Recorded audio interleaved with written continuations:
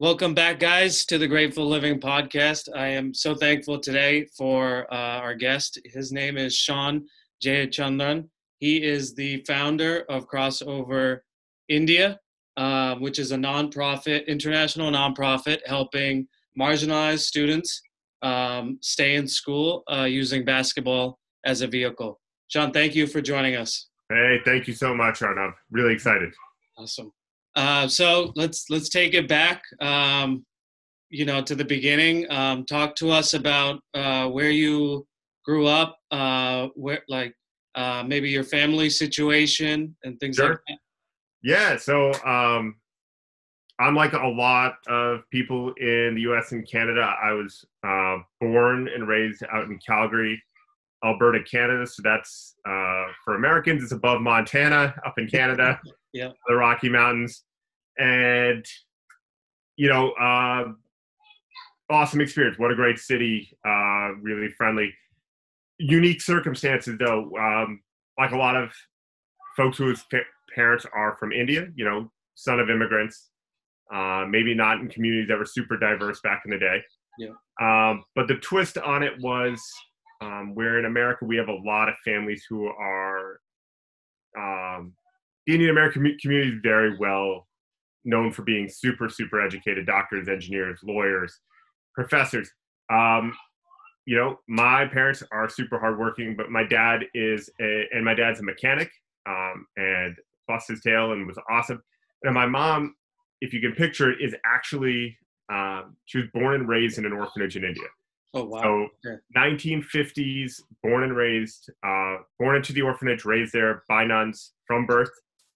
And so when you think about it, and I was completely non-appreciative of this growing up because I couldn't understand it.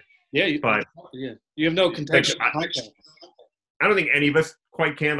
The movie Lion came a little bit close, but he still got adopted into a rich family, right? My mom didn't have that. My mom earned a scholarship to high school, earns a scholarship to university. Wow. And so even today, when you think about it, we're like, oh my gosh, orphan girl in India, there's not a chance. We're trying to figure out solutions still to this day. And somehow my mom figured this out, right? And as I got, and so that was always in the background. It's like, you have to work hard, but you can come from nothing. Yeah. When I was in high school, moved to the DC area, finished out high school there, went to college at George Washington, jumped into education as something to do before medical school. To be honest, it's like everybody else, oh, gotta go be a doctor. Yeah. But went and taught for a bit and loved the fact that you got to coach and impact kids.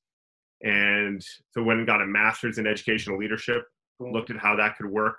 Yeah. A part I skipped is when I moved to DC, my high school basketball coach, it's funny how life comes together. Yeah. My high school basketball coach played for the legendary coach John Wooden at UCLA. Wow. And he has 3 championship rings with Kareem Abdul-Jabbar. Wow. Right? So now at 15, 16, I'm inundated with, this is exactly how you use basketball to become a great human being. Yep. Right? It's down to here's how you put on your socks. Right? And you don't quite always realize you're in the moment of greatness or that you're being educated in greatness. And so as I got into my 20s and stuff, I'm like, wow, I love education. I love the impact. I understand, because I'm also coaching at this time in the school, I understand how to framework this and why it changes, why I'm doing things a certain way is important. Yeah. And it's not always about winning. How you define winning becomes very important in life. Yeah. And so around 2010, I come up with this idea of maybe I can I'm reflecting on my mom's story. Yeah. Oh, wow. My mom had it much harder than I gave her credit for. Yeah. Here I am complaining about, Mom, I need a new pair of shoes. And she's like, dude, I didn't have parents. I studied by candle. My mom has this great story. She would tell me that she would literally steal candles from the church so that she could study in the middle of the night. Right. And I was like, growing up, I was like, that doesn't even sound real. That's bonkers. Come on, Mom. Yeah. We know you had it hard. And then when you start to think about it, you're like, I couldn't pull that off. Are you kidding me? Yeah. I'd be like, yeah, I'm good. Like, Yeah. I'm going to sleep. Like, I'm worried about sleep, and you're worried about like lighting a candle to study. Like, that's crazy. And I'm like, and I was putting it all together. We were like, there has to be an easier way. Like, everything that we look at in developing countries is if you just study harder, which sucks as a kid. Yeah. You know, I'm going to be real, right? None of us want to study 20 hours a day. No. Like, yeah. But there's so many lessons we learn in life that we are blessed with over here that we can learn outside of the classroom. Yeah. Like, how can we make this easier for kids to advance and to do it? So I started playing with the idea of, okay, let's take those lessons from Coach Wood and let's take my mom's experiences. Let's look at what we have and let's create a program where I can teach critical thinking, leadership, gender equality and equity, communication, teamwork skills, all of these quote unquote soft skills that we actually know are super important. Yeah. And how do I teach a kid that grit and resilience can come from sports, because they don't know they're learning. Yeah. That's the best part of playing, right? And we were very clear from the beginning, we're not looking to produce a pro. Like, put away the Yao Ming comparisons, put away the 1 in a billion comparisons. We're here to work with families across the board. And let's figure out a way to kind of bring this all to the forefront. And we've had a huge, tremendous amount of success of, hey, if you throw a bad pass, that's fine. Yeah. Let's go learn how to do it again. And let's do it again and again. And what did you see? Why did you throw that pass? What didn't work? Let's really deconstruct it. Because at the end of the day, we're all about, hey, let's take basketball's fun. Yeah. You're not going to be a pro. Nobody's going to pay you to do this. If they do, awesome. Great. Like, okay. But you're not going to get paid to do it. But can we take those lessons and apply it back to your classroom, your community, and your family? Yeah. Like, how can we have a generational impact by thinking about it through this lens of play? And basketball works so well in India, especially in the cities in India. Yeah. Every city in India is more dense than New York City. Yeah. Just the case. Yeah. Space is at a premium. Basketball requires very little space for 10 people to be able to play. Yeah. It doesn't require much. It requires a ball and a makeshift hoop. And half the days, we don't need a hoop to teach you how to dribble. Yeah. Yeah. It's not like soccer or cricket where you need a huge field, which is what people always think of right away. But you need space. Yeah. I don't have space in Mumbai or Chennai or Delhi. Yeah. Nobody has space. Yeah. And the other part of it is, for anyone who's wants to think back and think of like how misogynistic systems work or how bias works to an extent. Let's just start very simple, right? Boys are always going to be at an advantage. And by that, I mean, the boys have already learned how to play cricket and soccer. Yeah. Because it's okay for a boy to go play cricket and soccer with their friends out on the street. Yeah. So even if we were to come in with an intervention program, the girl who's participating is already 4 or 5 years behind the boy at a skill development. Yeah. So take away the fact that we're trying to educate both sides. We're trying to make sure the girls know that life is important. We're trying to educate the boys on the fact that, hey, you have to value these girls. Yeah. But if I'm showing them and I'm putting them in an arena where a girl's already skill level behind, right? Yeah. Most 8, 9, 10, 11-year-old boys are just going to say, she's just not good. Yeah, yeah. Like, take the girl factor out. She's just not good. Yeah. But if we bring in a sport that nobody has played, it's a game changer. It's an actual place and time where everybody's starting from the same starting blocks. Yeah. And now you can witness how fast a girl can learn. You can witness that she can do what you can do. You can witness that real time. And I think we forget that that's an important part of developmental learning. Yeah. Is that witnessing that the person next to you can do something and you give them credit. And that's where your respect can grow from. Yeah. Right? We're not going to deconstruct, I'll use a good cliche. We're not going to deconstruct a patriarchy overnight. Right. Yeah. But I can help the boys in a community see that the girls in a community are important because they can play at the same level. Yeah. Right. And so that went from where did you start to a whole arc, it's but fine. that's kind of been a lot of the thinking is how to put all these pieces together. It's never going to be perfect. I think, as anything, but there's so much more depth to it than I think initially you might see when you're like, oh, they go to India and play basketball with kids. Yeah. Taking it back a little bit, we're just curious, was there a difference in Canada versus US growing up? Yeah. I mean, I think we're seeing that difference really come to light in the last few years too. Okay. Canada and Calgary's a pretty racist city 35, 40 years ago.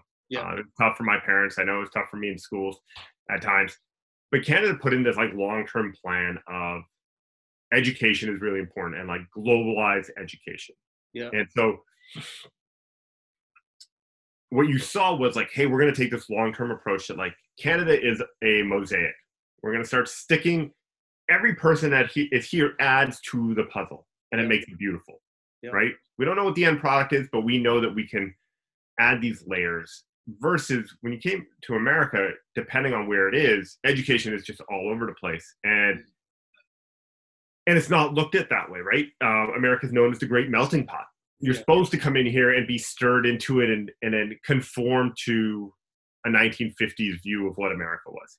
Yeah. And like I said, you can see that come into the forefront where the tensions that have arisen with Black Lives Matter and bias in the world and the okayness sometimes by a lot of people of we can jail up like immigrant kids versus in Canada, like it's like cool, like as long as we're checking everyone, we're good.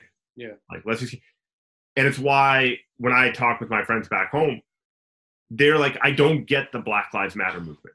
Yeah. Right? Like I don't get why people of color are really are so annoyed. And I'm like, well, because it's a different situation. Yeah. Like, you're right. You guys are starting light years ahead of us now. Right? Like, you're worried about something very different than what people worry about in the US. Yeah. And so I think that the globalized education of like, how does all of it fit together is something that's sorely lacking consistently in the US. And it's becoming more of a haves and have-nots, right? Like there's multiple private schools that have put in diversity and globalized programs. And then depending on what public school you're able to go to, you can or can't experience that next level. Yeah. And I think that's part of it, right? Like you're seeing it even currently with people wanting to wear masks and the COVID, right? Like if I'm okay, then why can't I do X versus how do I make sure the community's okay? Society, yeah. Right? Like, or, hey, I'm poor and that person's poor. Why are you saying that they have it harder than me? Because I can't understand that the word privilege doesn't mean that I'm a millionaire, but the word privilege just means that I don't have as many hurdles as someone else. Yeah. Yep. Right? I'm a person who, it's a podcast, but for those of you who can't see me, right? Like I'm 6'4", I shave my head. I've got brown skin. I wear a backwards ball cap a lot of times. I get mistaken a lot for someone who's African American. Yeah. Even by people in the Indian community. Yeah, yeah. A whole other thing.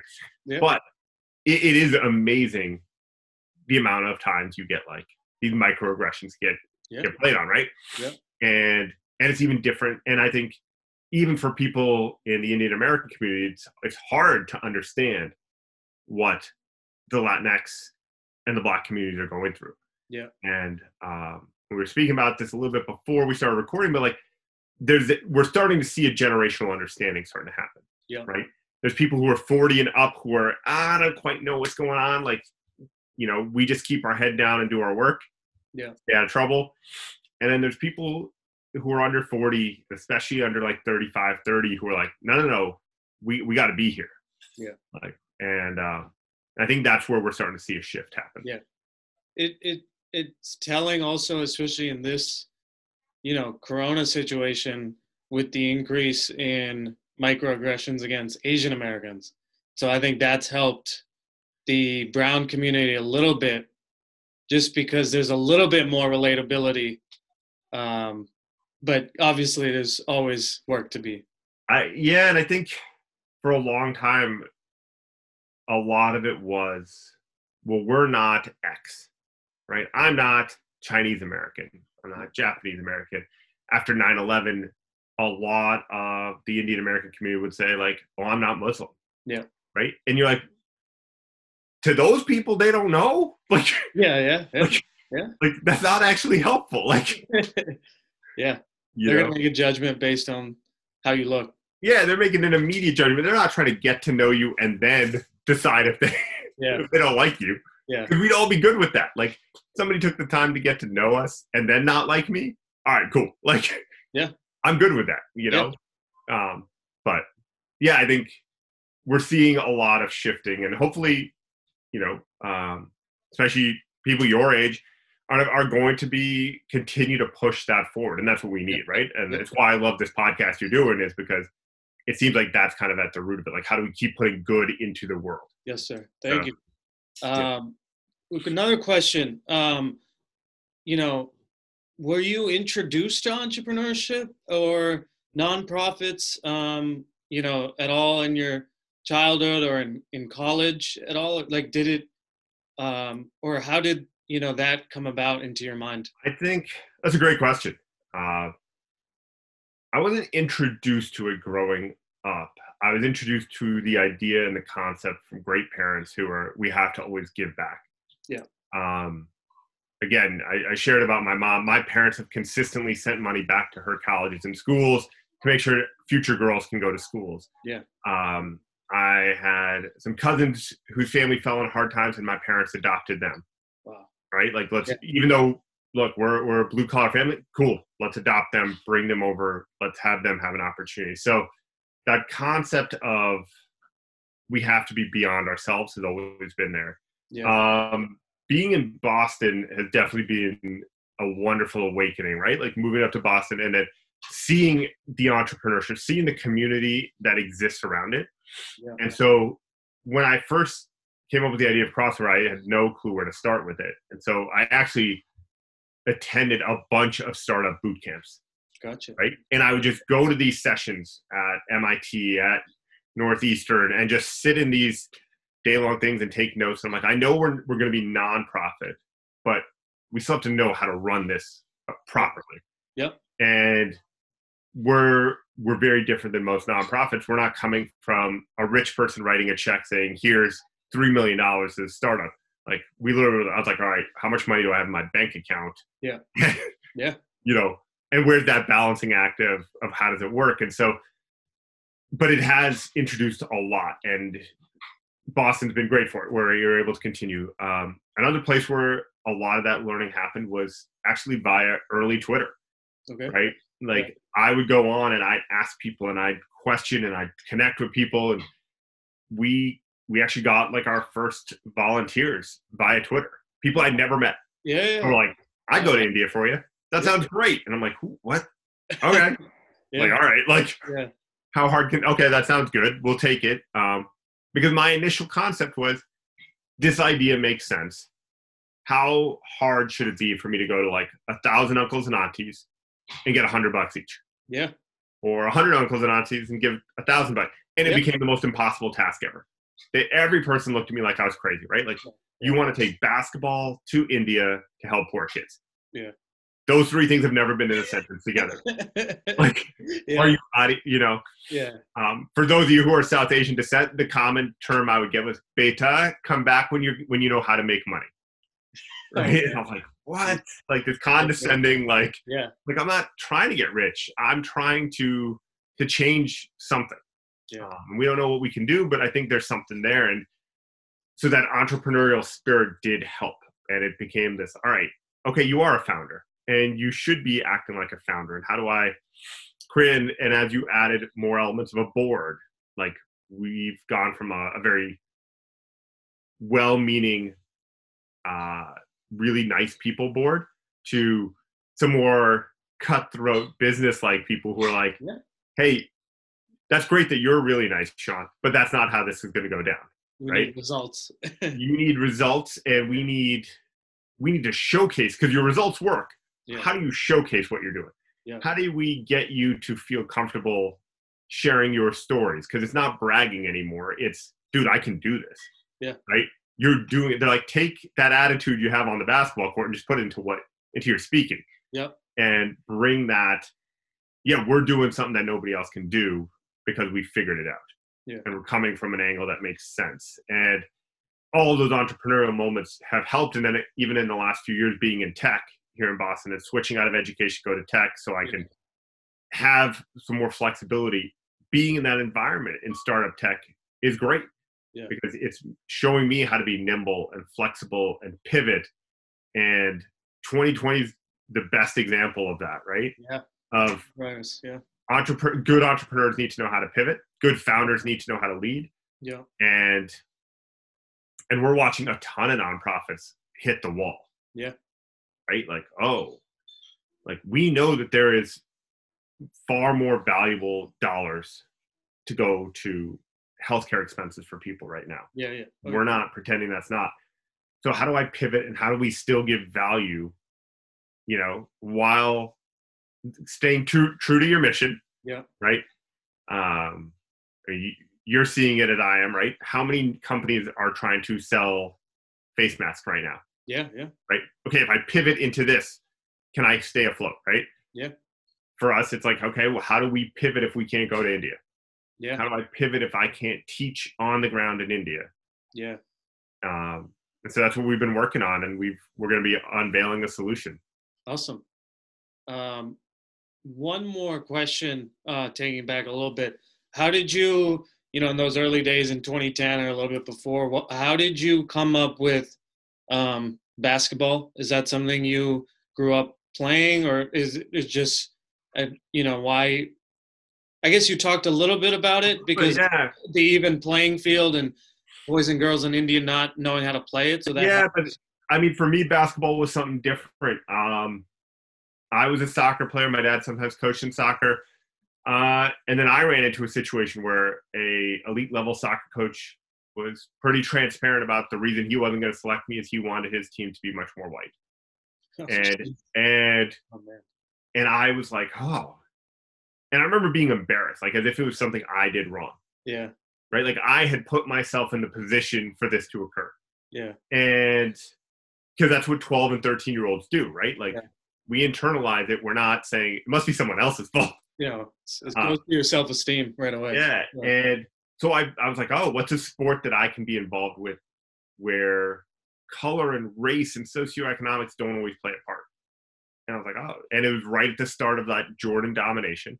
Yeah. Right. It was, a few years in, and I was like, man, basketball's awesome, right? Like, look at what these guys can do.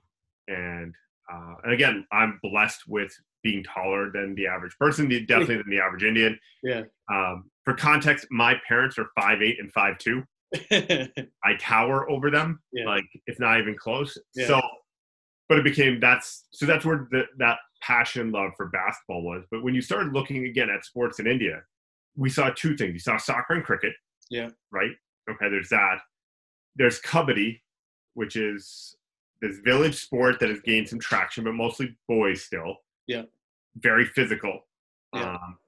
And in thinking outside of the box, we're like, man, physical sports can lead to some bruises and injuries. And if you can't afford healthcare, I'm trying to think, we're trying to expand the vision of how we see opportunities.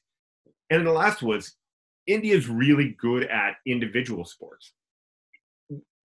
Theoretically, good at individual sports. Like if they're going to win a medal, if they're going to be pro in something, it's going to be an individual sport, because if you're wealthy, you can hire a coach to work on your schedule. Yeah. And you don't have to rely on anyone else, right? India is great at sharpshooting in the Olympic context. Sharpshooting, wrestling, tennis, badminton, anything that doesn't require a teammate. Yeah. Because if I'm wealthy, I can A, afford it, and B, I don't have to rely on anyone else. And that's where, so adding something like basketball, like, look, we know that in the next generation of income, and the next iteration of what we're seeing, especially like, again, startups, entrepreneurs, you need a team sport. You need people who know how to work with teammates and who are critical thinkers, not I win at all costs. Yeah. Because you can win at all costs to an extent, but at some point it catches up with you, right? Yeah. WeWork is a great example of that. WeWork was just cutthroating people everywhere. Yeah. Right. And then all of a sudden everything fell out. Yeah. And so everything can get to a point. And so like, and I think that ability to communicate, that teamwork, that's where a sport like basketball became really like, we're going to stick with one sport. People have tried to push this in different ways. Yeah. Basketball is great. And the other part is it's fast. Like, yeah, it's fast paced. It keeps your attention. And for a kid, yeah, that's awesome. Yeah. And I remember the first time, it was funny, the first few years we ran crossover, the first 2 years, we actually never showed the kids what a real basketball game looked like because we were so worried about the skills. Like, yeah. And one of our college kids was like, volunteers was like, Sean, like, have they seen it? And I'm like, I was like, oh. Yeah. And I guess we kind of, again, it was something I took for granted. Yeah, yeah. Every kid I know has seen a game of basketball. Yeah. And when we had like 8 or 9 college volunteers and high school volunteers, we put them on a full court game, and the look on these kids' faces was like, this is the greatest thing I've ever seen in my life. Yeah. Like, look how fast and how quick. And when you put those skills together, that's what this looks like. Yeah. And you can jump out of a gym and you can, oh my God. Like, yeah. And from that point, I was like, oh yeah, that's really important to show the end product. And here's the stepping stones to get there. But I think basketball's always had in America a tie with inner urban culture, with it's a game for anyone. Yeah. Right? History of basketball even tells us that like college basketball before they allowed black athletes in the colleges was actually dominated by poor Jewish kids from the inner city. Right? Like, this is what basketball is. And it's crazy to think that it's the great equalizer. And I think it can be that. And in India, as I've shared, we're doing things so different from somebody else. Yeah. There's programs that are working with poor kids, marginalized families who are trying to produce pros. It looks like boot camp every day, right? And it's super impressive. Don't get me wrong, but like seeing like 200 kids dribbling in harmony is cool, just not my cup of tea. Yeah. Right. And then we're in a country of 1.5 billion people. We're going to just take the top 20 teenage boys and put them in a spot and train them. Again, just produce a pro. But my pushback has always been, man, if you were to do that, Steph Curry would never be a pro. Yeah. Steph Curry was in top 20. He was in top like 200 coming out of high school. Like, are you kidding me? Yeah. Davidson. Yeah. You're right. Like Klay Thompson. Yeah, maybe. A Langston Galloway on the Detroit Pistons never shows up. Yeah. Right. Like, you have to allow for things to evolve, and you can't. Late bloomers as well. And there's a lot of kids who are top 20 kids out of high school who were never there. Were never recognized. Or who just never make the NBA. Right? Yeah. I'll give a great example. I was speaking about the other day. For those of you guys who are sports fans, Ronald Curry, who played in the NFL for a long time. Yeah. Ronald Curry was a monster basketball player. Yeah. Right? He started at point guard at North Carolina. Like, let's just go there. Yeah. Did not make it. Yeah. Right? Never made the NBA. Yeah. And so you're like, like there's a huge jump that still has to occur. And so if you're trying to produce pros, awesome. And there's a space for that, and we recognize it. What we're trying to do is so different. Yeah. And we're very much on the, hey, if we have kids in the workforce going to college in the next 10, 20 years, and our families, for those of you guys who don't know, they typically are making $4 a day. Yeah. Let's say that's the average, right? Yeah. So we're talking about less than $30 a week to feed, house, pay bills. Yeah. For most of us, I think we blow through $30. We can easily blow through $30 at a meal. Yeah. Let alone try and budget that for a week and have people to feed. Yeah. So our whole thing is like, all right, how do you make that we got to make that better. Yeah. And sometimes that long term is. And education always stays with the kid. I mean, some of your kids might end up going pro, and even if they don't, they have the education to help themselves out. that Yeah, way. you can't take away education. You can't remove the grit, because so many of those families, or the families we work with, girls are looking to become servants by the time they're 10, 11 years old. Yeah. Or they might be getting married by the time they're 14. Yeah. Right? Boys are dropping out of school to go to the workforce. Right? You can go sell food on the stands. You can, like, anything that brings in some extra dollars a day is needed. So one of the most proud stats we have is the average kid in that population, less than 40% make it to high school. Wow. If kids do the crossover program, over 85% go to high school. Wow. Right? Like, yeah, we are legitimately making an impact and saying, hey, there's something more here. Yeah. Right? Yeah. And we're always telling them, you're not going to be a pro. We don't even sell it because, to be honest, none of our students realize that being a pro basketball player means that you are a multi-millionaire. Yeah. Like, there's no concept of, if I'm a pro athlete, I'm going to make $20 million a year. Yeah. Right? So we're not even fighting that battle. We're fighting the, hey, basketball is fun and it can help me keep going in school, because the program is going to keep supporting me and having my back. Yeah. And then how do I work towards it? And we put buffers in place that help that.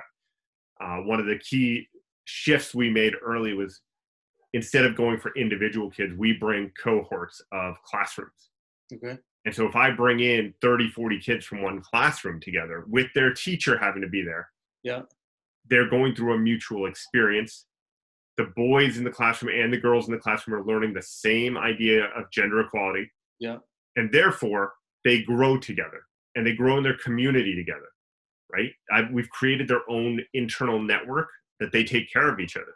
Yeah. Right? Versus educating a girl, pushing the ideas of leadership and grit on her, and then putting her into an environment where other people don't believe that, which could be, to be honest, it can be scary, right? There could be physical violence associated with a girl saying, I want to be educated, or my opinion matters. Yeah. But if she's in a classroom where the boys are totally cognizant of it, they're like, cool. Yeah.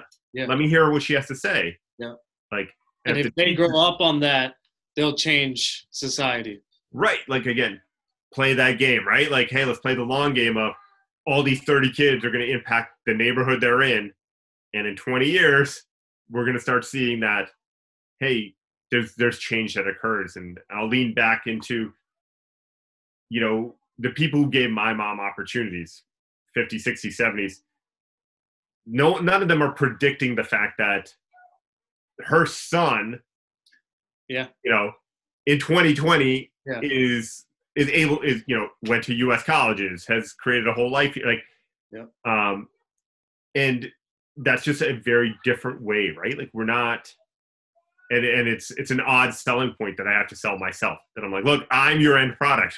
Like, if you want to see what the end result is, I'm here, right? Like, this is what happens if you play the long game versus, hey, we just need to teach this girl to get X. And so, and I don't think many programs think of it that way. And maybe they don't have that connection point of thinking of it that way. Because we don't see, let's be honest, we don't see many examples of the second generation, the third generation. So one of the groups we always work with in Chennai are girls from my mom's alma mater, right? And even when I stand before them and I'm like, hey, so my mom went to school here, and they look at me like I am speaking like the most gibberish that could ever exist. Right? There's no way you're one of us. Like, you're not. Listen to you. You have an accent. You have an American accent. You're tall. You dress this different way. Like, who are you? You're not one. You can't be this. No, my mom went to school here. I can find her name. And one of the best things in my life is that I need to get nuns at the school to vouch for me. And I joke that I'm one of the few people in the world that needs nuns to give him street cred. Right? Like, the nuns come out and like, oh, no, his mom was here. Like, he's telling you the truth. And kids are like, are you sure? Street cred from nuns, man. Like, what else can you ask for? It becomes, it's tough, I think, from a self-confidence standpoint. I assume a lot of these kids' parents didn't go to college. Correct. So it's None of good them. for them to see, you know, hey, if I work on dribbling, you know, every day, I can get better at it. And then translating that to the classroom and interacting with all of you. It's such a hard sell in India at first. Yeah. We ran a test project of seeing with one of our alums who actually went to college. Hey, we'll pay you some money. Can you go work with kids 3 days a week? Let's see what happens. And on days the kids had crossover, they were in school over 90% of the time. And without, it was closer to 70%.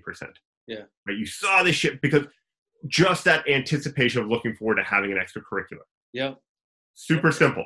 Wasn't rocket science. So, and so that's what we looked at, and you're like, and the parents talk about it. Oh my gosh, my kid likes to go to school. They are speaking well.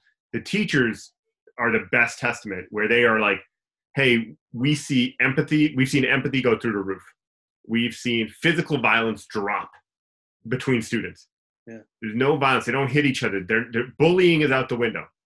A big thing we speak about is, and in people in tough situations, it's easy to say, hey, there's one slice of pie, and if I get it, you don't.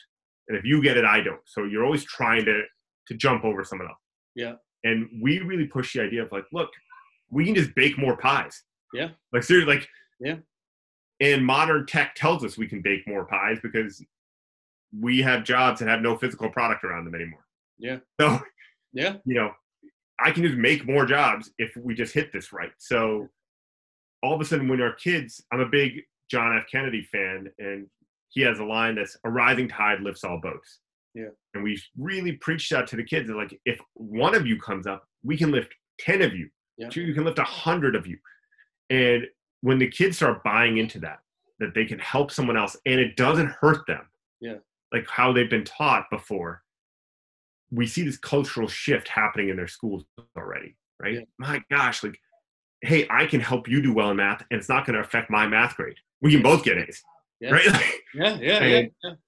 And the teachers have been raving about the fact that, oh my gosh, like these kids have learned how to care about each other versus seeing each other as competitors at every turn. Yeah.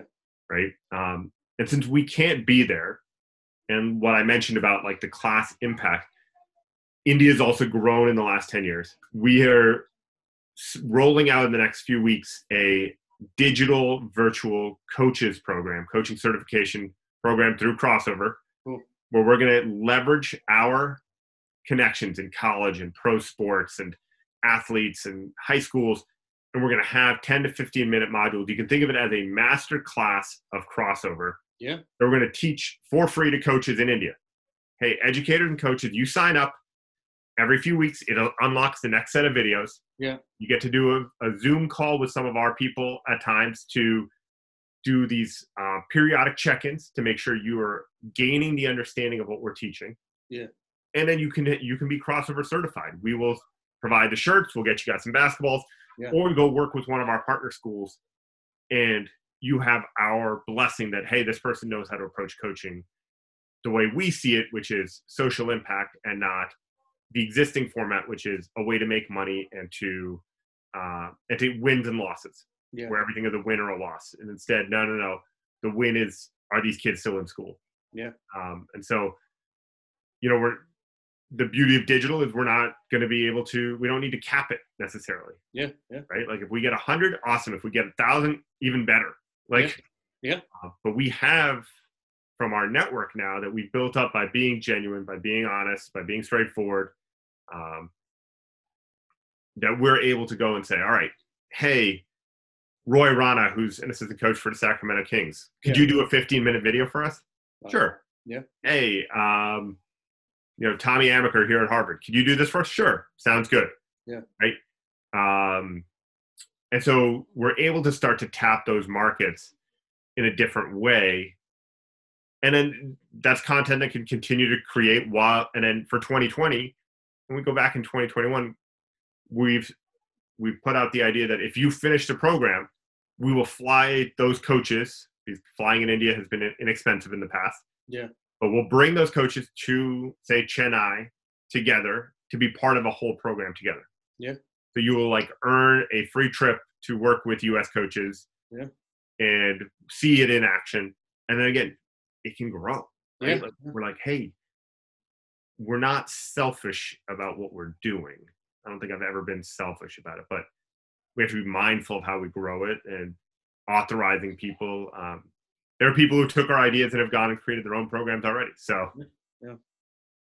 Can you, again, I'm taking it back a little bit. Do Can it. you talk about in 2009, 2010, what ultimately made you kind of get over the fear and start it? Because I think so many people in the world, and like a lot of the people maybe watching this will, they have an idea or they had an idea or they want to do something. How did you like, I mean, especially at that time period, that's coming off of the recession too, Yeah. 2007 to 2009. At what point did you get over that and say, I'm committing myself to this? So starting at like 18, 19, I started to play with this idea of, and I majored in chemistry. I like physics, space-time continuum. So I'm going to go a little dorky here, but Yeah.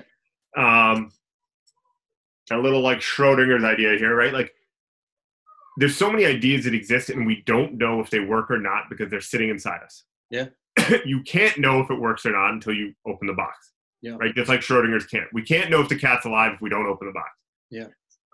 So two realities are constantly occurring, and it occurs for too many of us in our head.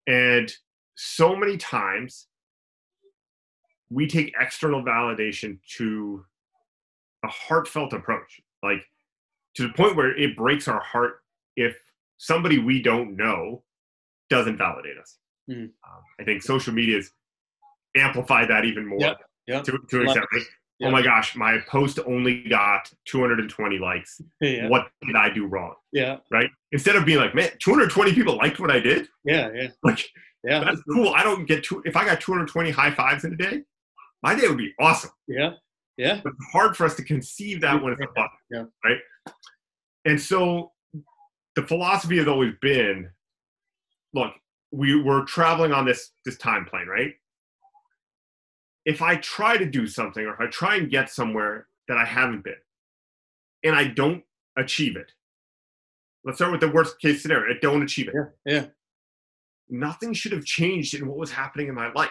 Yeah. Like, if you approach this mindfully, now I'm not saying sell all your belongings, go all in, your own seed money. Okay. No. Yeah. Do this mindfully. You didn't lose anything. Yeah. But your path is still here. Yeah. Like, you're still moving on the path as if you didn't do anything. Except maybe you learned you met some new people, you hit a few bumps, but you learned a bit about yourself. But if it does work, oh my gosh, now you're into a whole new set of options. Yeah. But so many of us get worried about well, what if it doesn't work? And they feel like you're not on that equal plane anymore, but actually somehow you dropped. Yeah. And it's very, to me, we don't drop. Like, no part of that, of you trying something and not achieving it, hasn't changed you. Like, if you, again, do this mindfully and appropriately, right? Like, hey, if I tweet at LeBron James, LeBron, you should tweet me back, by the way. But when he doesn't tweet me back, it didn't change crossover. Yeah. Like, crossover's still doing what it normally did. Yeah.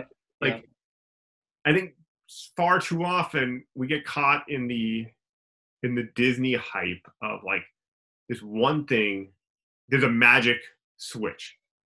There's never a magic switch. Maybe there is. Let's be honest. Like, sure, you're right. If LeBron saw this and LeBron comes across crossover and goes, yes, I'm going to give you $4 million. Go do this. Okay, that's a magic switch. Yeah. Cool. Yeah. But if you're planning on the magic switch, you're always going to be set up for failure. Yeah. Because it's like, you play the term alone, it's magic. Like, it's not there. But if you're just doing it mindfully, and I love your question for this reason, because this philosophy has served me so well. Like, hey, you try it, it didn't work. Cool. Did it change who you are at the end of the day? And it shouldn't have. Yeah. It really shouldn't have. And, whether it's asking somebody out or Like starting an idea, what's the worst? Literally in my brain when I started crossover, it's like, man, like how hard can this be? Yeah. Like I've got a cool idea. Let's just put things around it. Mind you, it's harder than I thought it was. Yeah. But it's not impossible. Yeah. Right. If you told me 10 years ago, hey, you're going to have impacted over 2,200 kids, 60% of them are girls, I'd have been like, that's crazy. Yeah. Like, I can't even get to 50 kids in my head. Yeah. You're telling me that we can, or that you're going to get invited to the NBA games in India. You're going to get to meet X, Y, and Z athletes. Yeah. You got WNBA players fly to India with you. None of that was even on the radar because I couldn't picture it. All I was like, how hard is it to start? Yeah. Right. I'll go back to our Asian roots, right? Like the journey of 1,000 miles begins with a single step. Yeah. And sometimes you just gotta, all right, how hard was that today? Yeah. You know, and again, magic switches, awesome. If it exists, awesome.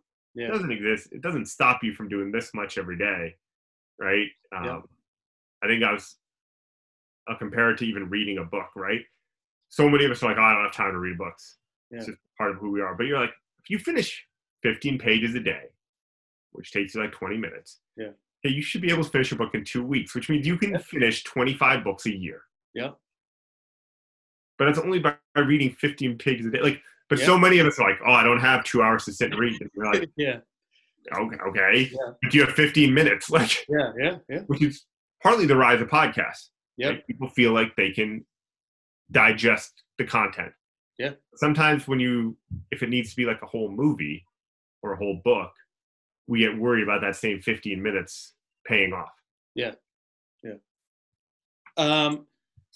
Another question for someone out there that is considering starting a nonprofit, maybe 2 or 3 lessons you learned in the first couple of years that maybe if you had it to do again, you would have, I mean, even as you know, it can be like, macro things, or it can be micro, like get a lawyer, like think 3 lessons. Number one, which we did correctly after I did it wrong, which was find a lawyer who's going to help you apply for your 501c3 status. Like, or if you're an entrepreneur, the correct LLC or what status you need. Yeah. Because those forms don't make sense until you've been through it. I mean, like, and so to lean on someone else's experience isn't ever a failure. It's, hey, I need to frame this in the correct way so it gets approved. Yeah. I've watched plenty of attempted nonprofits drop the ball on that because they didn't think they should be asking the questions. Yeah. Number 2, it is not self-serving to invest in media content production. Yeah. Massive mistake I made for years and years and years, because we have great ideas and we should live on them. But if you can't showcase it, not everyone can see the same vision we see. Yeah. If you can't showcase it, people have a hard time believing it's happening. It's almost like the brand is more important than the work sometimes. And it is, and I hate it. Like in that regard, I hate that the branding has to be on point. Yeah. Right. You're watching me on Zoom. We created a Zoom background. Yeah. Do it. Right. Like, because the branding has to be on point. It can't. We've lived on in a great way that we are good people and our work stands for itself, and it's grown that way. But as soon as we're able to start putting together some videos, as soon as we're able to start showcasing a little bit more, taking the opportunity to speak, people came about. A side note of that is I got tapped as a backup to jump into a TEDx talk. Nice. They gave me 10 days to prepare. Yeah. It was early in crowd. And all I thought was, nobody's ever going to ask me to do this again. So even if I bomb, I'll go back to what's the worst that can happen. Right? Like, yeah. Cool. I'm on stage and I look like a knucklehead and awesome. I go viral for having the worst TEDx talk. Brown Girl Magazine picks up on it. They share it out to people because they're like, this is really cool, Sean. And I'm like, awesome. We've done 2 programs in India. Yeah. I have no idea how this is going to play out. Like, it's working, but we don't have launch. An actor named Utkarsh Ambudkar, who was in Pitch Perfect, who was in, we all know him from Pitch Perfect, clearly, but he's been in so many other movies and TV shows. He's in the Mindy Project. Yeah. He's in the new Disney show, Mira, Royal Detective, right? Utkarsh, all of a sudden, I wake up one morning, and he's followed me on Twitter, Instagram, like all of our, I'm like, what is going on? Yeah. And Utkarsh, if you're listening, I'm sorry, I wasn't following him on anything at this time, right? I'm like, oh, man, like, is this real? Yeah. This dude's a man, and he's following. So I reach out, and he's like, man, I love hoops. I love what you're doing. How do I get involved? Can I come to India? Yeah. And I was like, this has to be a joke. Yeah. Right? But by doing hey, I'll take the opportunity at the TEDx talk that somebody threw me, because why not? Yeah. All of a sudden, a movie star sees it, and it's like, cool. How do I get involved? And Utkarsh leaves filming Barbershop 3. So Common and Ice Cube, right? Like, dude, like, yeah. I mean, the man, right? And he, at the end of filming, he then flies to Chennai to live with college kids and myself to volunteer in the heat. Wow. Right? And he's out there balling, and I'm like, I really don't know if this is the right move for your career, man. Like, like, I'm just saying, you're far too cool to be here. But again, branding is important. Yep. Do it. And again, I will take the next step. We were horrific at branding the fact that Utkarsh was with us. Yeah. Right? Like, and I didn't take advantage of that. Yep. So that's number 2. Number 3, don't forget the forest. Don't forget why you started. When you're making that incremental progress, some days you get knocked down, and some days you're like, what am I doing? Like, why am I doing this? Does it work? There's going to be a lot. Surround yourself, in that case, with good people who push back on you a lot. The first few years, we had awesome board members who were too, at times, timid to push me. Yeah. Like, Sean, you know it. You should do best. And I'm like, I don't, but okay. And we replaced with board members who will send me texts and be like, you sound like an idiot. Like, I know you're not an idiot. Stop sounding like an idiot. Yeah. Let's get after it. Yeah. Or, what's the delay? I'm like, I don't know if that deck looks right. They're like, I don't care. Send it. Yeah. Like, stop messing around. And you're like, don't forget that you need a coach. Yeah. Don't forget. And if you're watching, if you're listening, you can reach out to me, and I'm happy to help be that person for a bit for you if you need. Yeah. Because we all need those people to keep growing. Yeah. As soon as you think you've got this under wraps, it seems like the wheels come off. Yeah. But because you stopped innovating, you stopped creating, you stopped looking for what's next, and you started living into look at me.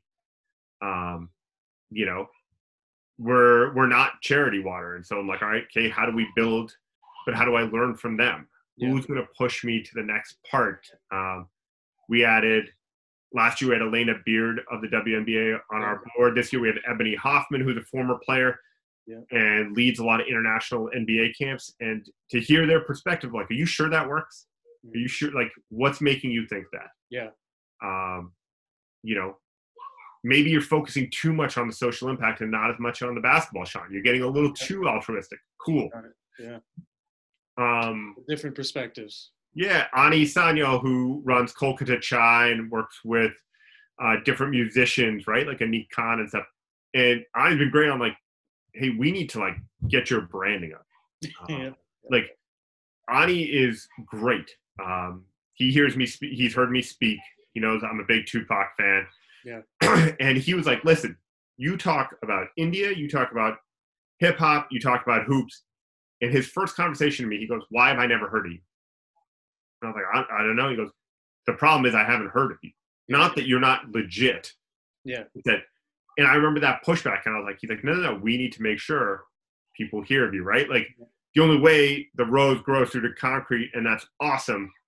If a rose can break through the concrete, grow, but if I've never heard of it, or I don't know that rose exists, how can I appreciate its beauty? Yeah. And it struck that next chord, right? Like, cool, stop doing just X.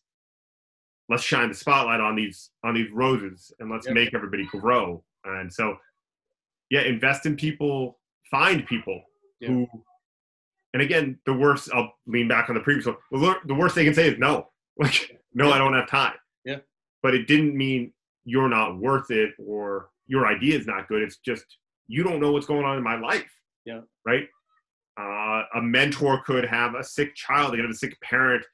They could have just lost their jobs. A deal went south. It has nothing to do with you. Yeah. And if it does, like I said, I will take that any day of the week, that if you got to know me and you don't like me, cool. Yeah. That's fair too. Yep. But a good mentor will tell you that too. Yeah. And then other people will say, wow, let me push back on you. What else can you do? Is this all? I think you can do more. Yeah. My high school coach was like that. As I spoke about, he played for Coach Wooden. Yeah. My parents are from India. It's a great story where second semester, high school senior, playing hoops, right? You've already applied to colleges. Everything's done. Yeah. My interim grades dropped from like a 3.9 something to a 3.4. Yeah. Interim, not even a real report card. Yeah. My mom has a meeting with the basketball coach. Yeah. And it's like, I don't like the fact that my son isn't studying. Yeah. And I'm like, okay, my American coach has got it. He's going to be like, yeah, it's okay, Lee. Yeah. No, my coach looks at me and goes, I'm really worried about this. Yeah. Your mom's right. If you're only giving a 3.4 in the classroom instead of a 3.9 something, then how can I believe you're giving me the full Sean effort on the court? Wow. Yeah. So if you're not being you everywhere, how can I believe you're you in these sections? And he didn't start me for the next 2 games until I got all my coursework up. And I was like, the heck? Oh, Coach, my grades are better than 90% of the team. Yeah. This is ridiculous. He goes, yeah, but it's not your best. Wow. And at 17, that blew my mind. I was livid. Like, wait, you're telling me my little Indian mom at 5'2" is right, and she's going to hold me off the court? Like, I've earned this. Yeah. And as I grew, you're like, actually, I didn't earn it. Yeah. I didn't do what I was supposed to do. Yeah. And I've tried to apply that same thing, right? Like, if you're not giving your best and you're not showing that authentic self, how's someone going to believe? Oh, yeah, you turn it on when you're doing this, but otherwise, your social media shows me that you're just like this dude who hangs out and does nothing. Yeah. Yeah. Like, show me. Like, be authentic. And if you don't feel you can be authentic around the people you hang with, like old school Fresh Prince, you're hanging with the wrong people then. Yeah. Let's talk about, I guess, talk about some of the fulfilling things, some of the accomplishments that you're proud of with Crossover, the partnerships and things like that. I appreciate that question because I have a hard time reflecting on those. Yeah. Proud of the fact that we have impacted over 2,200 kids when people said it couldn't be done. I'm proud, and I reflect on the fact that at the end of 2018, the WNBA Players Association endorsed us. Wow, that's awesome. Slam magazine, the basketball magazine, endorses our work, and they're like, these guys are legit. Yeah. Right. Slam sent a reporter and a photographer to India with us to track it, see if we were legit. Yeah. Published a story, and they're like, yo, this is real. Yeah. Adam Figment over there and Ben Osborne at Bleacher Report, both editor-in-chiefs, are like, yeah, this is real. Crossover is real. Yeah. Like I said, the WNBA players, having Elena Beard go over with me, having Marissa Coleman, Renee Montgomery, Marina Mabry, these folks who were like, this is cool. Like, you're putting something out there. That's been awesome. The fact that we started conversations with some my apologies, with some sporting apparel and with different entertainment companies has been neat. And and the fact that we've had a shift on community too. When we first started, all of our volunteers were basically non-Indian American. Yeah. The first year they were, then after that, never. But then in 2017, we had this monumental shift where every student athlete that volunteered for us was an Indian American kid. And we hadn't realized it while we were making selections and stuff. Yeah. But also, we're getting to India, and I'm like, everybody. Yeah. And I'm proud of the fact that that next generation, your generation of people, are finding communities that reflect their interests. Yeah. And we're able to bring them together. Like, each of them had a story about uncles and aunties who told them basketball was a waste of time. Yep. But all of a sudden they had 12 other people to talk to about it. Yep. Like, oh, you had that too? Oh my God. Yeah, dude. Like, and the fact that this evolving identity that we all are having. Yeah. I kind of term it as seeing India through our own eyes. I think is wonderful. It's funny to admit, but I didn't have a strong connection to India before I started Crossover. Yeah. I understood it, but I didn't have this like indelible love to India. I'm not a Bollywood person. Yeah. I wasn't on a Bhangra team. I just wasn't that dude. Like, I was a baller. And the closest thing is the fact that I was a nerdy science kid. But but it didn't exist for me. And then starting Crossover gave me a whole different sense of who I am. And I was like, oh my gosh, like, I could have been one of those kids out there instead of the guy up here. Yeah. And my dad used to always joke, he joked that I'm not really Indian, because if I put you in the middle of India in any city, you can't get around. Yeah. So I was like, yeah, that makes sense. Like, it's like, I want you to think. And so a cool, proud moment was like, my dad kept seeing the pictures and was like, can I come with you? And he did. Yeah. And all of a sudden I was able to start getting him around Chennai. I was like, no, we're going to go to this restaurant over here. And I was like, this is kind of cool. Like, I know neighborhoods. Like, I can navigate India without even blinking. Yeah.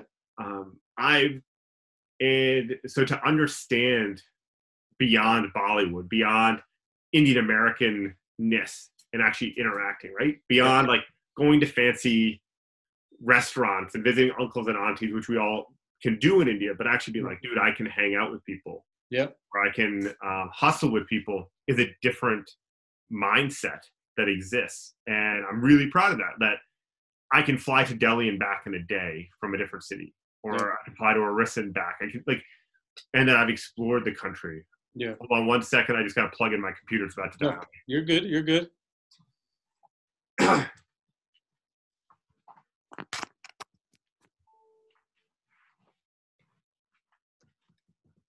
So I think that's a really cool accomplishment. Again, I think the authenticity comes out. I think I would also say, speaking from my perspective, the awesome thing has been, it's forced a lot of people who have some privilege to think about giving back and making society better.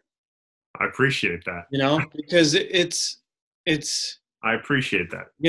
It's something that when you hear that number, you're like Sean just did this. Like, he just changed 2,200 lives, like, from just you know what I mean? Like, and just, for us, a lot of us, $100 is not that big of a deal. Right. I mean, a lot of young, 20s and 30s people might spend that in a weekend.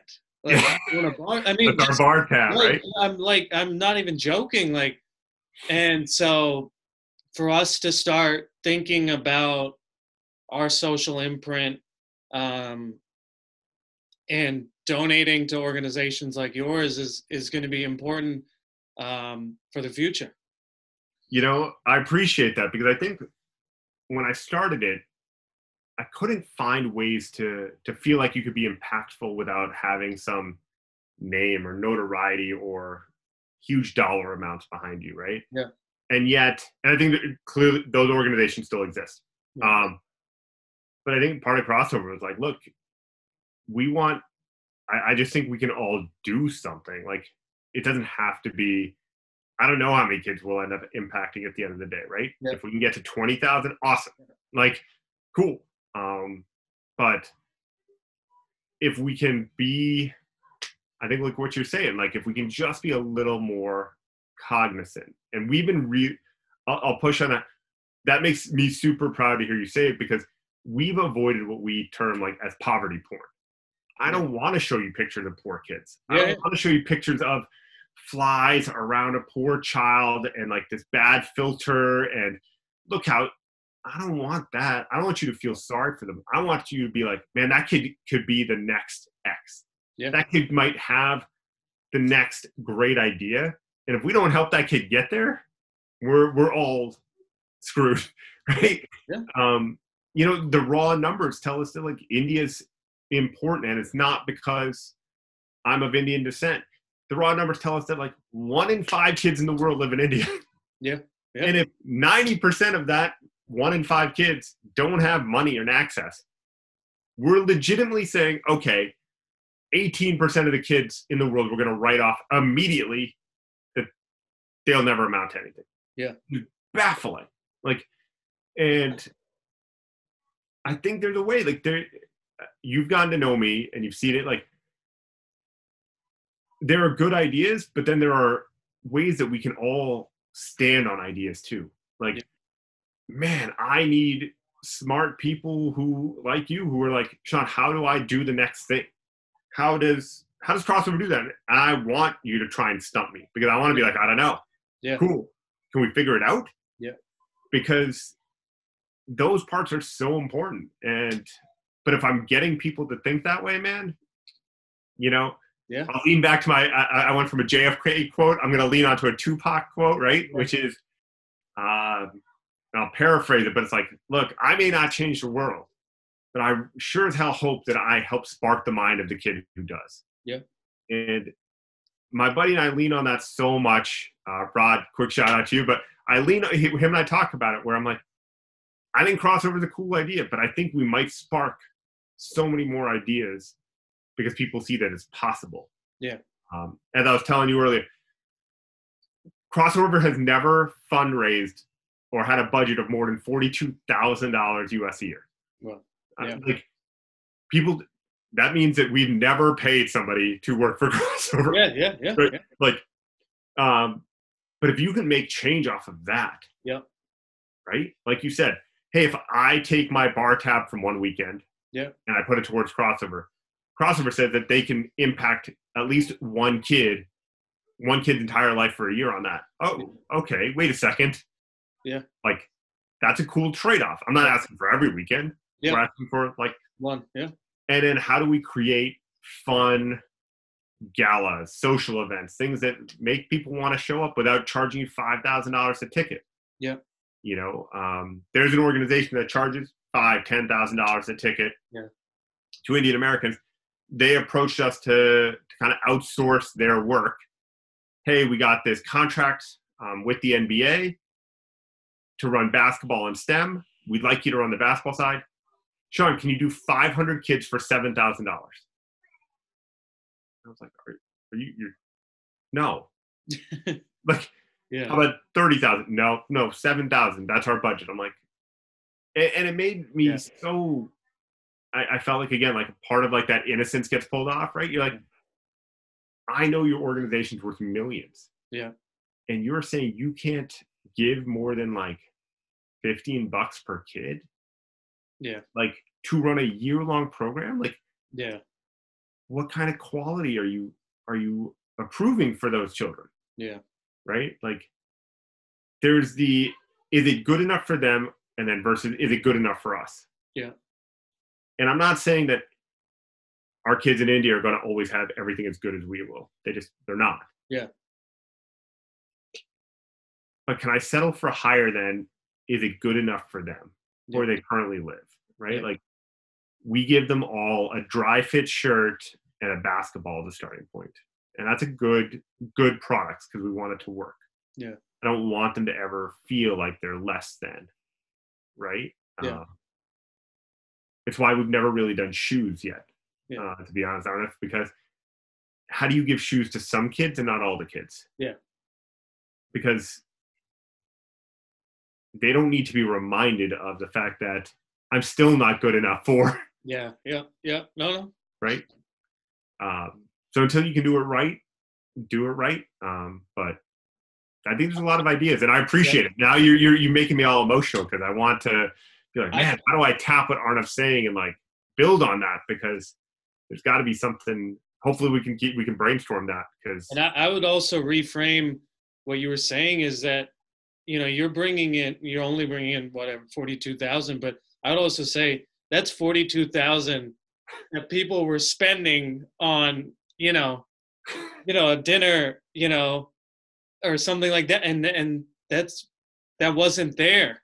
no, That wasn't going to these kids and things like that, and so that's a real tremendous. oh, thank you. When we first started doing this, you couldn't source hundreds of basketballs in India at one time. Yeah.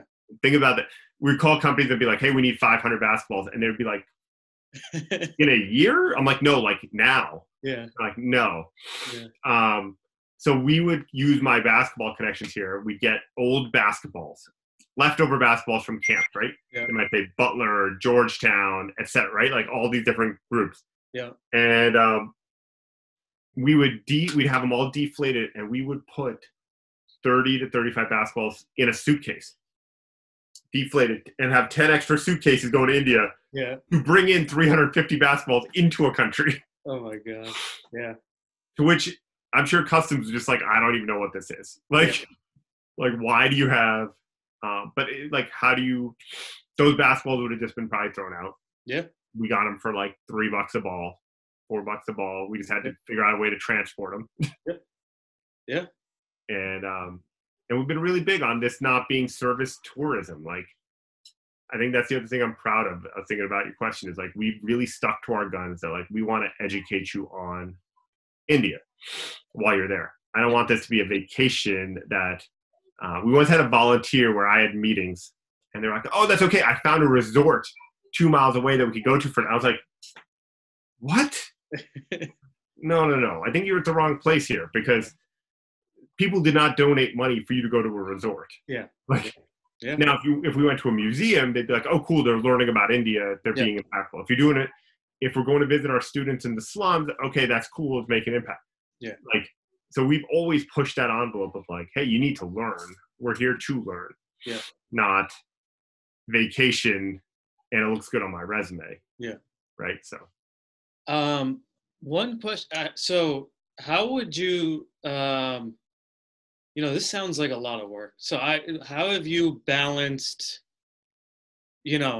This work, your professional life, your personal life, and then just enjoying life too. I mean, just, there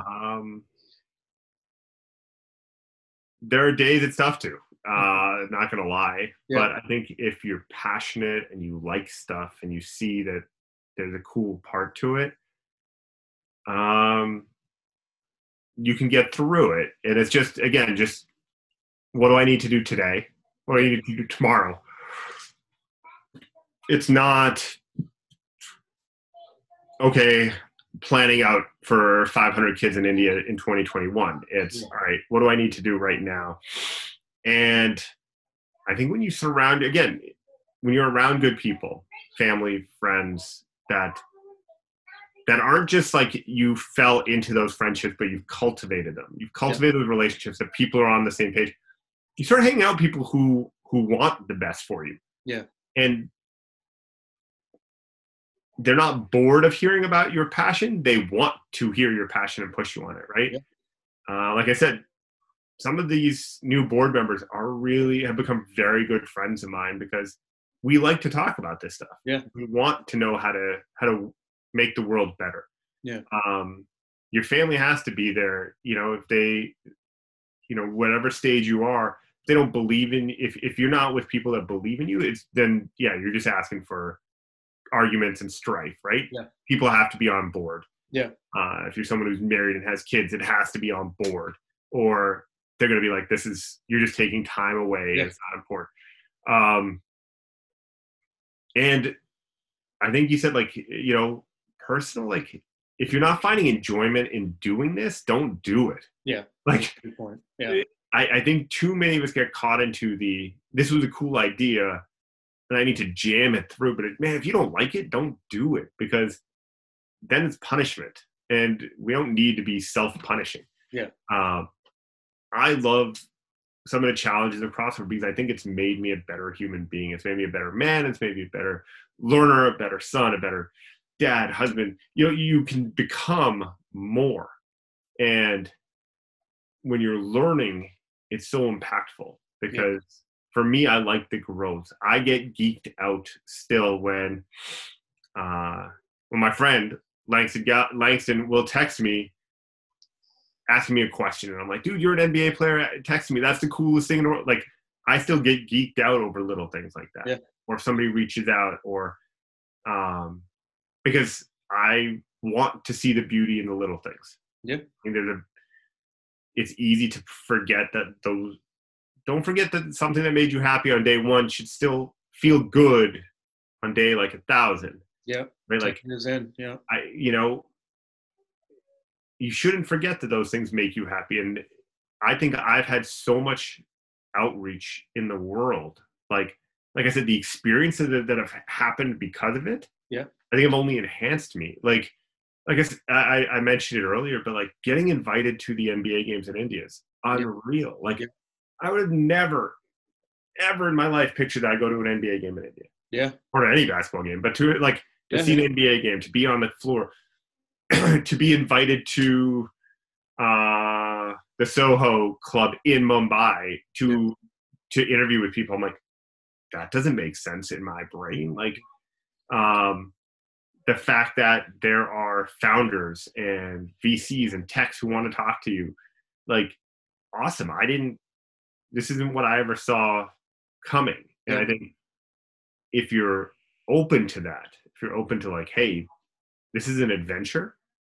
I think a lot of us forget, like, I think getting very conceptual, but life is what we make of it. And you can stay safe and do your stuff. And I think there's value to it. People like our parents had to bust their tail to give opportunity for us. Yeah. Part of what they worked so hard on, and the adventure was, like, let's be honest, they moved from the other side of the world. My parents did, from India to Canada. And then they moved another almost 4,000 miles from Calgary to DC. Like, and my dad did that because he knew that I was interested in U.S. schools. Yeah. Man, if my parents can do that, which seems terrifying. Yeah. God, terrifying. If they can do that, why can't I just try this? Like, why can't I see every day as, like, what's the next cool stuff that's going to happen in life versus every day is the same? Yeah. And and again, I'll reiterate, I'm not saying sell all your worldly possessions and go all in. Yeah. But if you can start something that you can, or join something that you're like, man, this is cool. Yeah. This brings me extra joy. Yeah. That's awesome. And one of the reasons I like doing, like, a podcast and these conversations is it makes me reflect on the joys of CrossFit. Like, I'm looking at the picture behind me and I'm like, oh, I remember us having that many kids lined up and the photographer wanted to take this fun shot of how it might look. Yeah. Right. But that it's funny. Like, I never considered myself a public speaker per se until I started CrossFit. Then when you have to get in front of 400, 500 kids each day and talk, you better start getting good at it. Quick. and then when I gave a TEDx talk and there's thousands of people watching, you better figure out something. Yeah. But yeah, like, nobody's asking me to give a TEDx talk about education in general or about tech world. Yeah. But about CrossFit, they want to. Yeah. Because it's a different idea. And a lot of what we do is how do you create and cultivate ideas. And it's a shame that so many of us stop playing with ideas, right? Like, all of us remember as a kid being like, man, I want to create a car that can go to the moon and then it's going to have a swimming pool at my house. Yeah. And we all stopped thinking that stuff was possible at some point. Yeah. except for Elon Musk, right? Yeah. But the funny thing is, if we just kept thinking those things were possible, right? Like we got more granular, right? Yeah. I want to buy a house. I want to buy this car. Well, those are like finite things. Yeah. Instead of, man, I wonder if I can. ... Fill in the blank, right? Why can't you? I don't know. It seems hard. Yeah, because it's hard to everybody when you look at the end product. Like, you know. But if we can figure out ways to, and that's why I love it. Like, if we keep can dreaming big, you know. Dream big, but start where you are. Yeah, right? yeah. Like your feet are planted, but just because I'm standing here today doesn't mean I'm standing here tomorrow. Yeah. And that would be cool. Yeah. How